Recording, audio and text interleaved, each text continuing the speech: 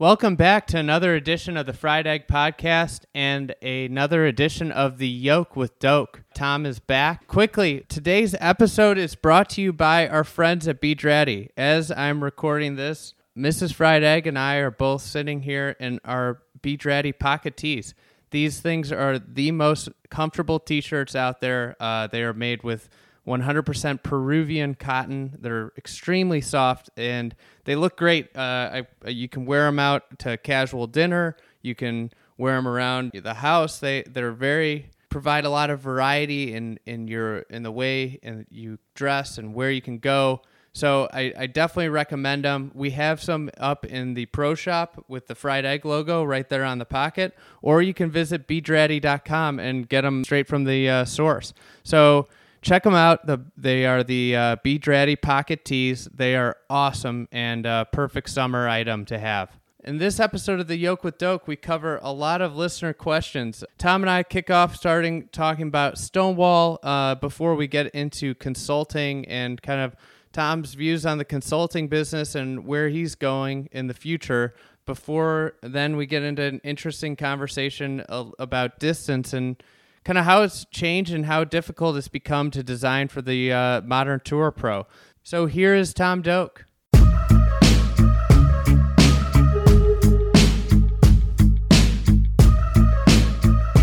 Tom Doak is back, and as usual, he's not holding back. But don't toss the yolk. And the famously candid Doak doesn't pull any punches. How do I make natural-looking contour? Hire the biggest fool in the village and tell him to make it flat. First overrated, underrated, rough. Terribly overrated over the years.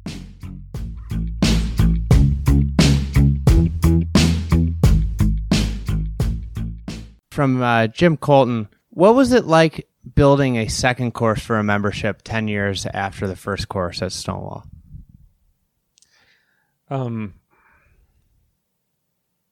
It was a really interesting problem to do something different. They had never really contemplated doing 36 holes originally. You know, it took them a long time to get the funds together to build the original course at Stonewall. I kind of came in late in that process. They'd been working with Tom Fazio to sign up members originally. But you know, after they got the first course built, all of a sudden they were in a pretty strong financial position. They had no debt. They had a solid small membership. They had bought like 60 acres next to the golf course to stop anyone from developing it. And they started thinking about, well, we have enough land to do something more here. Really what got the project going was the three founders of Stonewall were very adamant that they wanted it to stay a walking-only golf course. But they understood completely, I mean, they were all older guys, so they were like, okay, most of our members sooner or later are going to get to the point that they feel like they want to get in a cart, at least sometimes when it's hot here in the summer. And it's, you know, it was always a barrier to signing up memberships. One of the reasons it was so hard for them to sign members up in the first place was that insistence on walking as being, you know, we're never going to have golf carts. You know, it's one thing to say that at a place like Bandon Dunes, you can either go or not go, but to like put down a big deposit to be a member there for the rest of your life, you're thinking, how many more years do my knees have before I really wish I could get in a golf cart? And it is a property that's got movement too. Oh, it's yeah, not like an easy walk. No, it's not quite as hilly as Augusta, but it's a hilly site, and you go up and down the hills a few times. So, they, you know, they knew there would continue to be that financial pressure on the club because they wanted to keep that golf course walking only. So they started thinking about, you know, maybe we should build a second course where people could take a cart if they wanted to. And that was the impetus for the thing happening. That and the fact they were in the financial position to do it, they really only had to sell about 50 more memberships to pay for the thing because they already owned part of the land anyway. And so we started looking at the property kind of north of the existing golf course and across this little farm road that was there. And most of the property was bought from one farmer, but there were a couple of outlying pieces. We needed some other piece to make it, to give us room for 18 holes. So that was a really different exercise for me, trying to figure out, which piece of property do we get to make this better before they owned it. It's the only time I've really done that, as, like trying to help them decide which piece of land to buy. It's amazing. We don't get that more often, but we don't. Usually they have everything, they've got all the land tied up before anybody calls me. Was that, were there pros and cons? Like how did you? Yeah, and they were, the pros and cons were pretty complicated too. Like, okay, well this land is the closest to the other golf course, and there's a couple of good holes there, but that guy's going to be really hard to deal with. And even if we buy his land, it's not going to be enough. We're also going to have to buy the guy next door, and that guy, so whichever deal we do first, the price of the other one's going to double instantly because they know we need it. So it was really, we wound up avoiding those and buying the other piece of land instead, because it was only one more piece of land to buy. It was kind of, when you have to assemble land little pieces at a time, and a lot of people, when they're buying land for a golf course development or any kind of development, and they're buying raw farmland, they're not telling the farmer what they plan to do with it, because the price will go up. Yeah. Especially, we're going to make a golf course. The price is going to go up. Obviously, Stonewall, they already had an existing golf course, so all their neighbors are like, you're not going to farm this. We know what you're doing. But that was still a big part of the equation. It's like, so which one is the best golf holes, but also which deal are we going to be able to get done? I imagine that exercise helped you later in your career when you've talked to developers or people that are looking to do it does projects. I never really thought about it from that perspective quite that way. So as I get more involved as I get more involved earlier in the process, it's good to have that perspective on what it takes to put together a development that works. It's a similar kind of ground, but it's still got some big hills within the piece of property, and it's kind of broken up in an odd way by a road and a barn and a couple other things. So you're in little pieces of you don't see the whole thing at once. You're in like one little section, and then you move to another section, and then the road obviously breaks it up too. But the original golf course, nearly all the view faces east, and the north course, the newer course, most of the view faces west. So it does, it feels much more different than, they're really only half a mile apart, but you're not looking at the same stuff. So it doesn't feel like, they don't feel like a carbon copy of each other. The really funny thing about it is the north course, once I figured it, when I had more control over what pieces of property they owned and the hole routing process, instead of coming in late in the game like I did for the first one, the course is more walkable. It's the one you can take a cart on, but it's actually easier to walk than the original golf course, because I was working on that from the beginning instead of kind of, stuck with it. I'm not sure. I think that it was probably more inevitable on the original piece of ground that it was going to be hard to walk. I don't know if I could have come up with a way more walkable course than they did, but it's funny that the one that is you can take a cart on is also pretty easy to walk. I'd never thought about that, but the only place it's hard to walk is going up over the hill at the third hole. After that, it's not that hard at all. Yeah, and then there's only when you have to cross the road is the only really one where the tee's not right next to the green. Right. And that's not even a very big crossing. It's very, very flat crossing too. Yes. Very So, flat. So the one different thing about that course is that that third hole that I mentioned that you hit up over a hill, off the tee on a short par 5. That hole is directly stolen. The idea from that is directly stolen from the fourth hole at Royal Melbourne, on the West Course, and that's one of the few places that I can say that I'd spent enough time at Royal Melbourne to understand that fourth hole made the rest of the routing work well. He didn't, Mackenzie probably didn't look at the property and say, I want to hit up over that hill, was not his first thought. But the hill was kind of close to the road on a couple of sides. And it was almost like inevitable that, you'd have a bunch of short holes if you didn't go over the hill at some point. And once he made the decision to go up over the hill once, all the other holes fit into the hill really well. And I had noticed that about Royal Melbourne at some point when I was getting to know the golf course.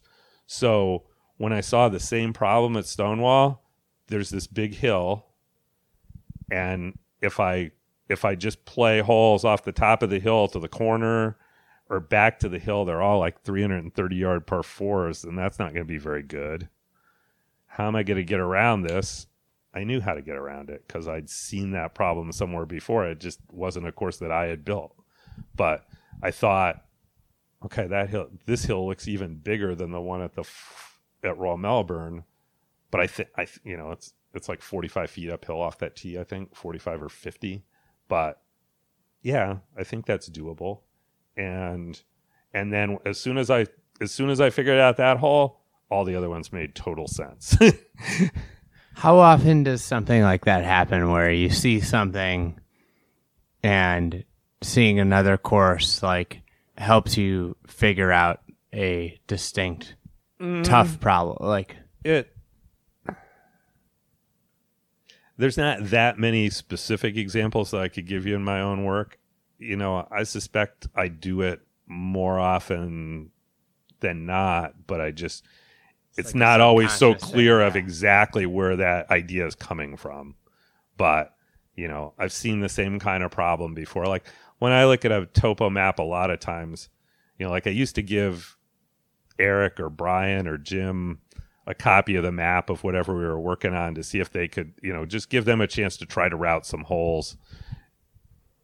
Maybe they'd find an idea that I didn't think of or not, but give them a chance to try the routing while I was trying to do it. Not like comparing notes with each other right away. It's like you just go work on it for a little while. I don't want to know what you're thinking because I don't want it to influence my thoughts, but I'll look at it when I'm done and see if there's things that we could use, or if you had a really good idea that I didn't come up with. But if I would ever do it with them, like sitting in the office looking at a map, it was funny how Don would draw a hole into the corner that was a good hole, and I'd just be there shaking my head because I already knew there was no way out of the corner. That's because I've done it so much more. They're just things that I anticipate. Well, yeah, that's good, but that's not going to work because you're going to get in here and not have a good way out, or you're going to get stuck with two holes that are way too close together, or some other problem that is not really going to be solvable. And I just, I see that pretty fast. I'm like, I'm not going there. I don't want to fall in love with this hole because it's going to be a problem. And most people, they have to try to do the whole plan before they figure out that that's their problem. Yeah. It's like the chain reaction of one hole. Everything works together. So I'm sure the reason I see those dead ends so fast is just because I've worked on so many routings, but I've also seen so many other golf courses. There's certainly places. One of the best things about that year overseas for me was in America, most architects, if they get stuck in a corner, they just think, I can fix that with a bulldozer. I'll make that hole work somehow. I don't know how, but we can cut 30 feet in the landing area or do whatever the hell we have to do to make it work. In the UK, they didn't have that power when they built all those golf courses. So when they had a really big, stark feature, they just had to figure out how to deal with it the best they could, whether it was, a longer green to tee walk or a blind shot to get you in position for everything else to work. Solutions that we would dismiss now, we can just bulldoze it and fix it. But, their solutions are cooler. And just seeing a lot of that really helped me, think that I don't have to bulldoze this to fix it. There is a way around it. Because in the old days, they nearly always figured out a way around it. They had to. So you seeing courses in the UK with the Dreer Award, and then I imagine consulting, spending so much time at so many great golf courses probably helped shape a lot of your designs. I probably learned a bunch about routing and just not realized how much I have, but Garden City, I learned a ton at Garden City about how simple a design could be and have it still, it has evolved, and it's one of the few courses that I consult on that I think the equipment hasn't made it a whole lot easier. The things that it relies on to be hard are still hard. It doesn't matter if you're hitting wedge to the green or 4-wood, that approach shot works because the green is not going to hold the shot very well. You're going to have to land it and let it release some. And whatever club you're doing that with, it's still not easy to do. But you don't have to worry about moving the fairway bunkers into different places, and you don't have to worry about whether the bunker next to the green is too tight or not for the club that guys are hitting into it. It was built thinking guys were, members were hitting forwards into a lot of the greens, and the senior members still do. And it still works for them. Mm-hmm. And it hasn't gotten super easy for the good players because you cannot stop the ball right where it lands. Yeah, and we've talked about it a couple times on this podcast. It's so hard for young architects to get opportunities to route because there's so few courses with them. But consulting's probably, that's where it's such a good opportunity for them to really understand these golf courses and how they were built. Yes. And it's been super good for all of my associates to hang around those places. I mean, I got to see all those courses when I was 20 or 25 years old, and I've gotten to go back, even the ones I don't consult. I've been back to Marion tons of times, and I've been back to Cypress Point tons of times. And, it's almost better that I don't consult there because I don't have to worry about their problems. I could just enjoy them. But I've learned a lot from the golf courses. Brian and Eric. Well, Brian Schneider is different. Brian Schneider worked on 5 or 6 of those golf courses for a few months on the grounds crew, so he really learned them from that way. But the other guys, never had a chance to travel that much and spend time at all those great courses. So our consulting business for years was great for them just to get to spend time at places at that level of quality. It's like, yeah, this is the level of what we're trying to build for our new stuff is the same as all these really great golf courses that we get to hang out and consult on. And, for the consulting stuff, we've always been a popular choice for it because we can actually go in and do the shaping work. And, we're pretty good at mimicking what's there. So it's hard to tell that we were there when we're done. That's, a lot of the reason those courses were changed and they need somebody like us now is because 30 years ago or 50 years ago, when they wanted to make a change, the guys doing the work did not care about, they almost wanted it to be obvious that they did the work instead of, look at, we're the guys you should hire, instead of trying to still make it look like it was the old golf course and nothing had changed that much. That's the reason those places need fixing. And it's not really a creative piece of work usually. You know what you're trying to put back. It's a construction project. It's a good shaping exercise to really get it to look like that. It's not easy to do. But it's not the same as building a new 18-hole golf course. So, the consulting's been great for us, but I am trying more and more now to, pass that on to the next generation. Hopefully the guys that work for me, because they still love to do it.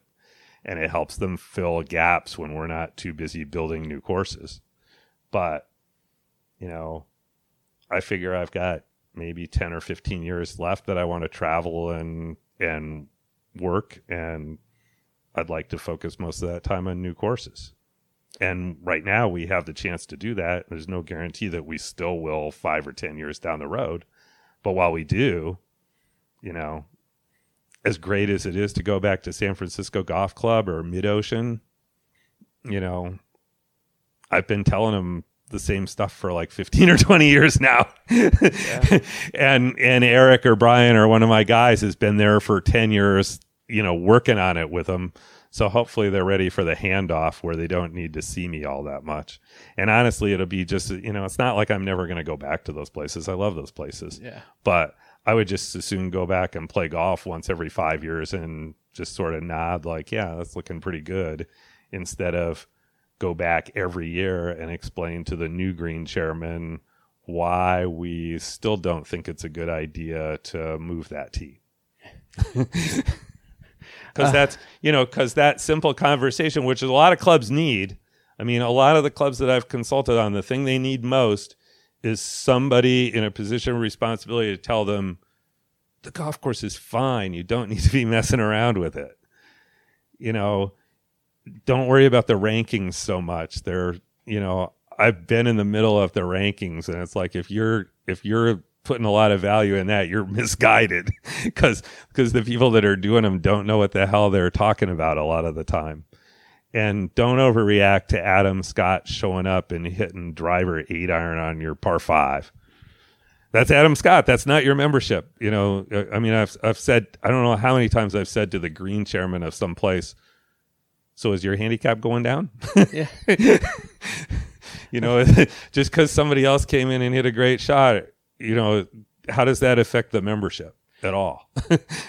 I was at a course, and they were hosting a big event, and they were telling me about all the new tees they wanted to build for this big event. And I'm like, how many people play the back tees right now? And they're like, 10 people at the club. Right. I'm like, so you're going to spend all this money for 1 week of like a 5-year thing, like, for these back tees? Like, I get it. I get what you're thinking, but like at the same time, it doesn't make any sense. No. And tees are different. I used to, like, there's a couple clubs like the Valley Club, which we restored pretty much 100% to what Mackenzie and Robert Hunter had built for opening day in 1926 or 28. They wanted to put in 3 or 4 back tees. There's always, obviously it's been 90 years since the golf course was built. People hit it further. Why don't we put in some back tees? And I just said, we've restored everything else 100% right. And just, to me, adding those 3 back tees, it's not really changing the golf course enough to make a difference. So why do it for those 3 holes and only be 98% correct? I've softened on that a little bit. So they hired another architect to put the 3 tees in after I restored everything else. But I've softened my stance a little bit on that. As long as it's only a tee and the members can still play the tees that were always there, and you're not moving around the bunkers because you can't move the tee, then I think, okay, no harm, no foul. The same as telling people don't worry about where Adam Scott hits it. I don't care what tee Adam Scott plays from. Yeah. Build him a tee in the park across the parking lot and let him hit it from back there. That's okay. Just don't screw this up for the members and where they play every day. That makes sense. So with it, you talked about. Now for a quick word from our sponsor. Today's episode is powered by TD Ameritrade. Whether on the course or in the market, it helps to have a second set of eyes to keep you on your game. That's why TD Ameritrade's trade desk is here to gut check your strategies, so you always feel confident teeing up a trade. Visit tdameritrade.com/friedegg to learn more about what their trade desk can do for you. Member SIPC. Now back to Tom Doak. Doing new work and wanting to do new work, and Justin Anderson had a good question here. You've done a couple courses where you put challenges and constraints for yourself on the project. A reversible course, you're planning to do the par 68 at Sand Valley. Is this to keep work interesting or to push golf in a certain direction? And then follow-up question, what are some other challenges that you'd like to try? Obviously, I know you don't want to give away your trade ideas. Secrets. No, there's not many trade secrets in this business. And I've got a few more things I'm thinking of and just looking for the right client in the right place. And, it has to be the right piece of land to try the idea. Otherwise, it doesn't make any sense. Otherwise, you'll be doing a lot of cutting. So am I doing it to make it harder on myself, coming up with these concepts of, let's do a reversible course here? No, it's not to make it harder for myself. It's just, am I trying to push golf in a different direction? Sometimes. I mean, the reversible course, no. Other than pushing golf in the direction of being more open-minded and, instead of just building another 18-hole championship golf course, you could do something like this. I'm not thinking there's going to be a whole bunch of reversible golf courses, but, it might spur people to try other different things instead of just everybody trying to build the same model, which is kind of what happens now. The par 68 golf course, I've always tried to push golf in the direction of not worrying so much about length. Anything we can do to counter the distance race, let's try to do that. And, you and I were talking before we started the podcast about, when I played golf with Ben Crenshaw 30 years ago, I mean, I was a 6 handicap and he was a great player.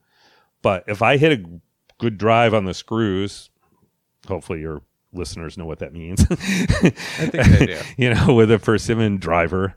And Ben didn't hit his best drive of the day. We were only like 20 or 30 yards apart. Now, if I haven't played golf with Brooks Koepka, but if I played golf with Brooks Koepka today, he would outdrive me by 80 or 90 yards. The gap between, because of the equipment, the gap between a pretty good amateur golfer and a tour pro has grown so much, it's almost as big as the gap between me and a good lady player, which is crazy. One of the reasons women's tees have generally not been well designed is because that gap was always so big that it's hard to make. You can't make the shots work out exactly the same for them. To give them, if you were trying to give a 10 handicap woman golfer a 7-iron into the green, like you are for me, her drive would have to wind up 30 yards ahead of mine. So her tee would have to be 75 or 100 yards ahead of mine so she could get to that point ahead of me. And then, so she's landing in a different piece of the fairway entirely. Either the fairway bunker's in play for me or it's in play for her, but it's not in play for both of us. If it is in play for both of us, then she's always got a way harder approach shot into the green. You can't equalize that out entirely. And, most architects have always kind of nodded and accepted that you're never going to make the course play for women exactly the same as you're going to make it play for men. But now you can't do that for men and pros because the gap is just that big on the other side. And, if the hole works for me, it's a pushover for those guys. And the only way to make it work for, they've got to have their own set of tees all the way around. And then you've got to decide who the fairway hazards are for, because you're not going to get us, if you get us to the same spot. Watching the U.S. Open this past weekend, Brooks Koepka, 195 on the 8th hole at Pebble Beach, 8-iron. Yeah. He did miss the green. He was a little short with it. But, that's like 4-iron or 4-wood for me. Yeah. With a much different ball flight. And the types of hazards around the green have to be then so much different. Sure. So, when I started designing courses, like when I built High Point, I thought, okay, if I build like 4 or 5 holes on this golf course with an extra back tee that would be something more like a scratch player or a tour pro would want the hole to be, that was about all I needed. I didn't want to do it on every hole, but if I could do it, like find 4 or 5 holes where there was a good place to take it back another 50 yards that would really challenge them, that everybody else could play from the regular tees, and you only needed a few back tees to really make it, really keep up the challenge overall. Now, like I said, you pretty much need 18 tees for that. And the problem is that if you build them, then other people are tempted to play them. You either need like 6 sets of tees, which I hate the look and feel of, or I think Jack Nicklaus said the right thing at Sabonic. If you're going to have 7,400, if you're going to have back tees, make them so far back that the 5 handicap doesn't even think of going there, and then don't give him another option between that and a reasonable distance for him to play. Then I imagine it's also extremely difficult when you're routing it, like who walks back, who has to walk forward. Oh, exactly. Yeah. I mean, if you set it up so you're kind of always walking forward to the back tee, that means most golfers are going to be walking 100 yards to their tee all day. And that really sucks. So you try to find places where it's safe to have a tee back and walk back to it. Like at the old course, when they keep lengthening it out and putting more back tees in, they're like going back into the fairway the last hole. Some of them are in pretty dangerous spots, except now they've got to the point they're so far back that it's not, you don't worry about hitting your second shot over there. You're way past that on the approach shot, so it's not a factor. But yeah, it's hard. The old architects talked about building elasticity into a golf course, and even I can't remember I don't think it was in Thomas's book. I can't remember which one of them described it as, you should even get to the point of thinking about where they would put a back tee in someday. And nowadays, you just put them. You just put all those tees in right away. Yeah. You're not thinking about, okay, what happens in 20 more years when when the tour pros can drive at 350. It's almost like when you start building, like you're building, and that scenario is the regular occurrence when it opens. Like it's the way it's accelerating at the pace it is. It's like, like nobody's ever gonna hit it, and it's like, oh yeah, now we got 3 guys that hit it like that. Right. And and I've said for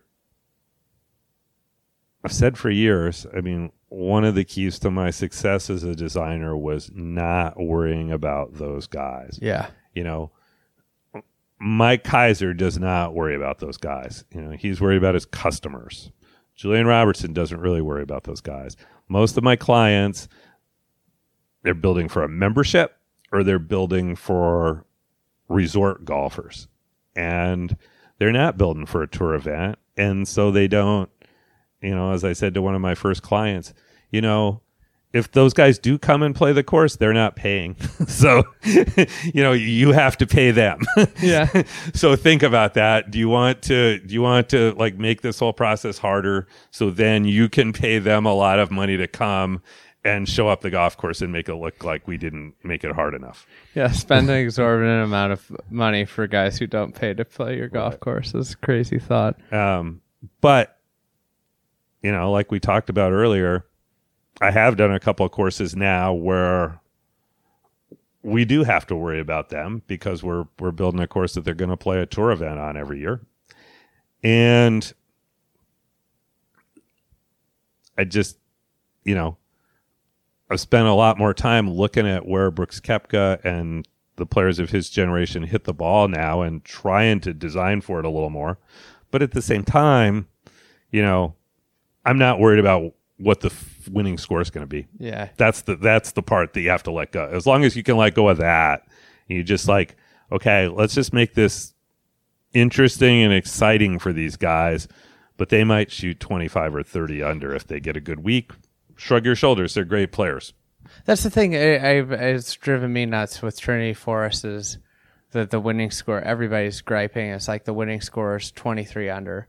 And like I do the math of it, and I'm like, well, first and seventh hole are easy to reach par fives. They've got fifth hole short par four. They've got that really short par three that played like under 2.5 scoring average in the first year. And I start to think about it. It's like, it's like a par 68, not par 71.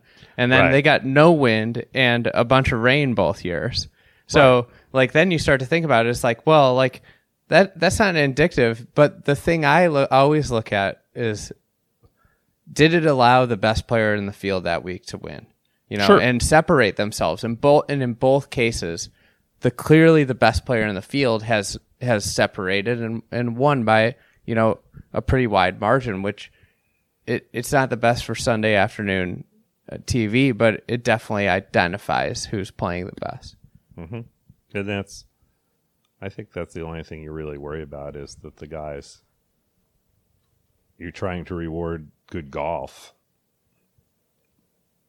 more than punish bad golf. You're trying to reward good golf and guys who are hitting the ball well that week, and you just don't care about the score. But I remember when the TPC I was at the TPC at Sawgrass the first year that they had the Tournament Players Championship on in 1982. It was my spring break from my senior year in college, and I went to the tournament that week, and I just hung around with Pete Dye for like 3 days. And I remember, everybody thought the golf course was, there was nothing but criticism about how hard the golf course was. And on Thursday, somebody asked Pete, what do you think the winning score will be? And, the greens were much more severe than they are now. And,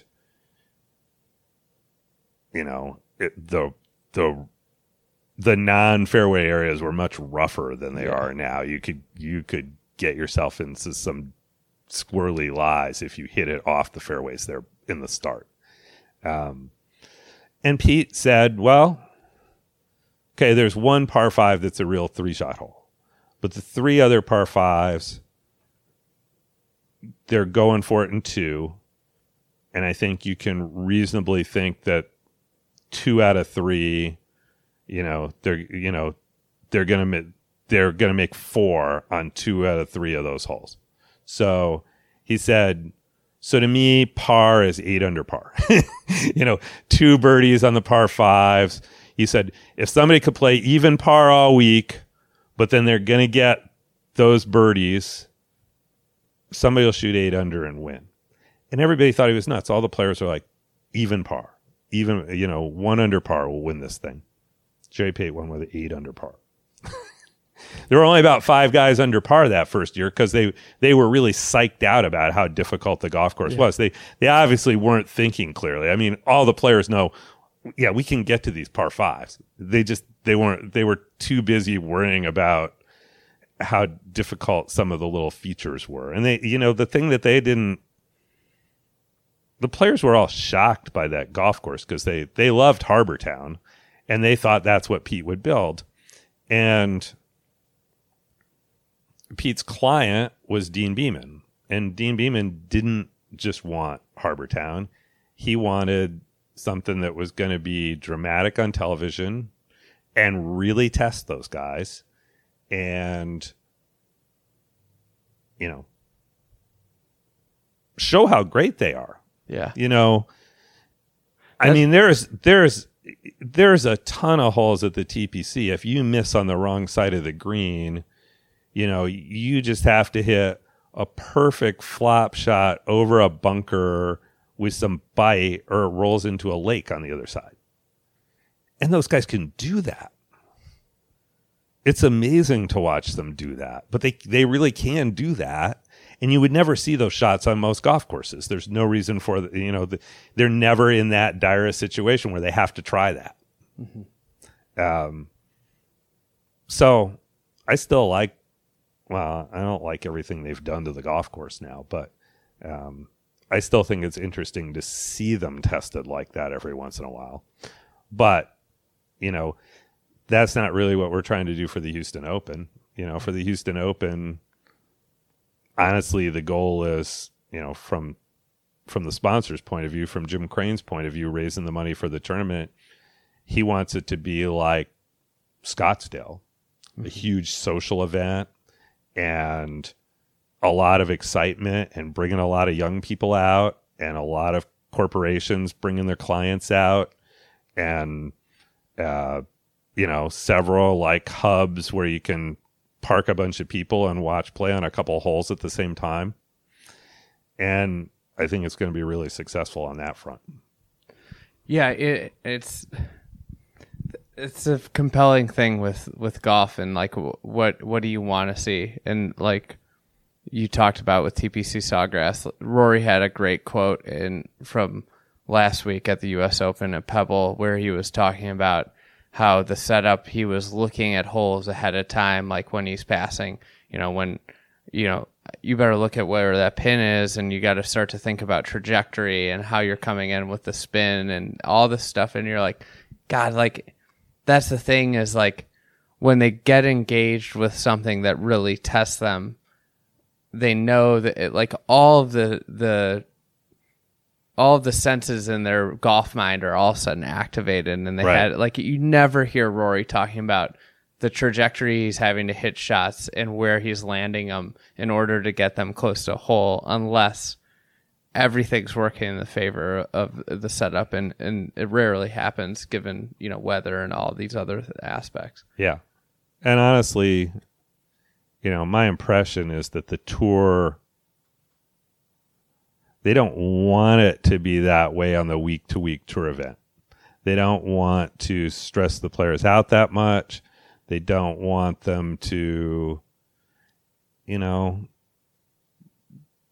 honestly, the players don't want to show up on Monday and Tuesday and figure out how the bunker sand is different and all the tricky places they might put a hole location or move a tee up to screw with them mentally, or you know, the same kinds of things that you see at a US Open.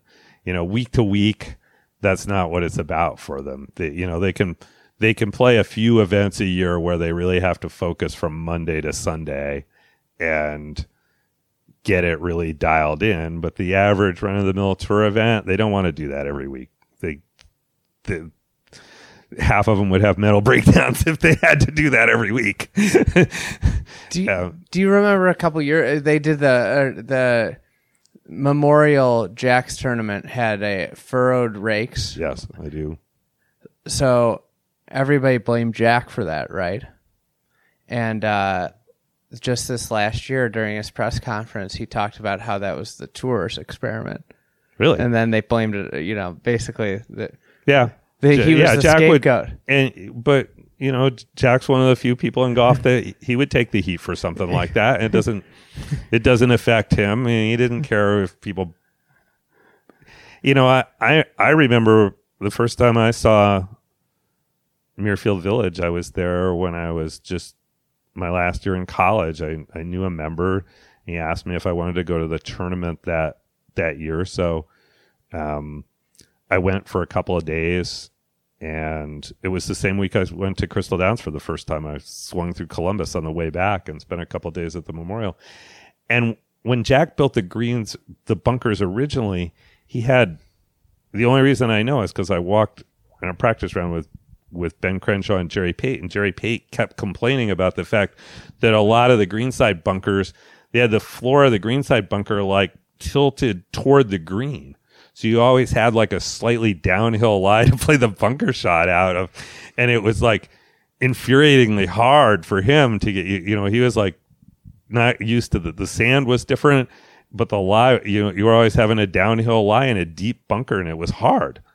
So, Jack's never been afraid to experiment with trying to make it harder for the short game wizards to get around his golf courses. That wasn't necessarily his strength. So, okay, let's make it a little harder on those guys and reward the guys who hit great iron shots a little more. Do you think that, no matter what, is it for architects to completely separate their own personal biases? Like, no, you can't. There's no way, right? No, because you're trying to visualize the shots that will work, and you're not going to visualize the shots that make you uncomfortable all the time. You're just not, it's human nature. That's not the way your brain works. You visualize the things that you're comfortable doing. So, the best you can do is, to understand that and be able to step back and say, okay, I got too many holes that are rewarding a fade. I need to figure out how to make 2 or 3 of these green complexes work better the other way around, or, bunker a tee shot differently here. So you're trying to turn the ball the other way. At least back in the days where guys did try to turn the ball left or right.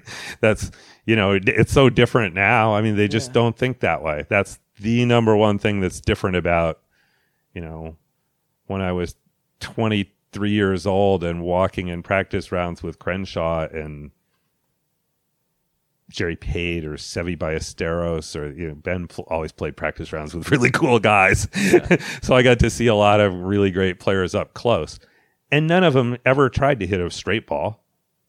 They were, even on the tee shot, they were always trying to do something with it. And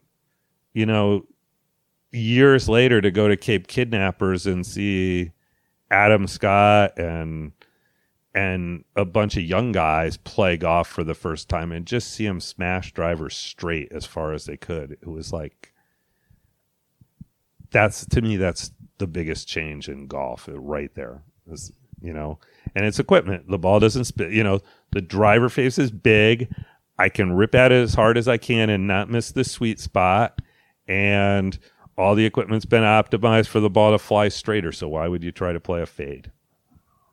Yeah. I mean, more so, why would anybody ever try and play a draw now? Because the fade goes as far as the draw. And people used to, it's like, and that hook just keeps going further left when it lands. And fade just sits right down. So width is something that's obviously a very popular thing in golf. And Jed Sprague wants to know, what are some of your favorite courses with narrower fairways? Good question. Again, I mean, my thinking on it has changed a little bit in the last few years. Koepka talks about how he's not really thinking about how wide the fairway is. It's like, most of the players now think in terms of how wide is the playable area, mostly they're thinking about, where can I absolutely not miss it? Where is it going to where am I going to make double? I have to avoid those spots. And, if that means they're aiming a lot of holes, they will aim, if there's water on one side, a lot of times their aiming point is the left edge of the fairway if there's water on the right, where 50% of the time they're going to hit it. If they hit it left of the middle of their line, they're in the rough. And if they hit it in the right of the middle of their line, they're in the fairway. But they don't care. That's better than being in the lake. So they're aiming where they know they're going to miss the fairway 50% of the time. Percentage-wise, that's a lot better than ever hitting it in the lake to the right. So, they've started to make how wide the fairway is not so important. I realized in Houston, we're never going to talk the tour out of having the fairways fairly narrow for the event. So I'm going back to something that Pete Dye told me a long time ago. It's like, as long as the rough is like mowed short, the average golfer, would just as soon hit his 4-wood out of rough as off a tight lie in the fairway. So, it's the width of that area. Like, how much of the golf course are we going to mow down to an inch or an inch and a half most of the time? And our idea is, the fairways are going to be pretty narrow, but the first cut of rough will be pretty wide most of the year. And then starting in probably the end of August, 1st of September, you just start letting that cut of rough grow up. And by the 1st of October, it's some pretty nasty Bermuda rough that, you could get thick liars, you could get flyers, you could get a bunch of different things. And then right after the tournament, it's going to start going dormant anyway. You mow it down. You don't have to worry about it again until next August. So, we're thinking, okay, the fairways are narrow here, and a lot of people are going to miss it in the rough a lot. But if the rough's playable, that's not a big deal. Mm-hmm. So back to the question. What I don't like is courses that feel really tight, like you've got a straight jacket on and you're afraid to hit the tee shot. And obviously that's got more to do with trees than it does with fairway and rough. Places like Olympic Club and Medina number 3 used to be like my 2 poster boys for just like, and honestly, I went to play golf in Germany a couple of years ago for my book with Angela Moser, my associate who's from over there. And I said, after we played about 4 courses, I was like, so is the word for golf course here the same word as forest? because they built a lot of courses through trees and they're just super narrow. They're some of the narrowest courses I've ever seen. And that's hard, when you're a narrow course that I don't like is a narrow course where you're pitching out sideways when you hit a bad shot. Yeah. And usually that's because of trees. It can also be because of like 6-inch rough where you just can't advance it down and you have to come out sideways. Favorite courses that are narrow? Harbor Town still. I mean, that was designed to make players gear down. And it still works for that. You just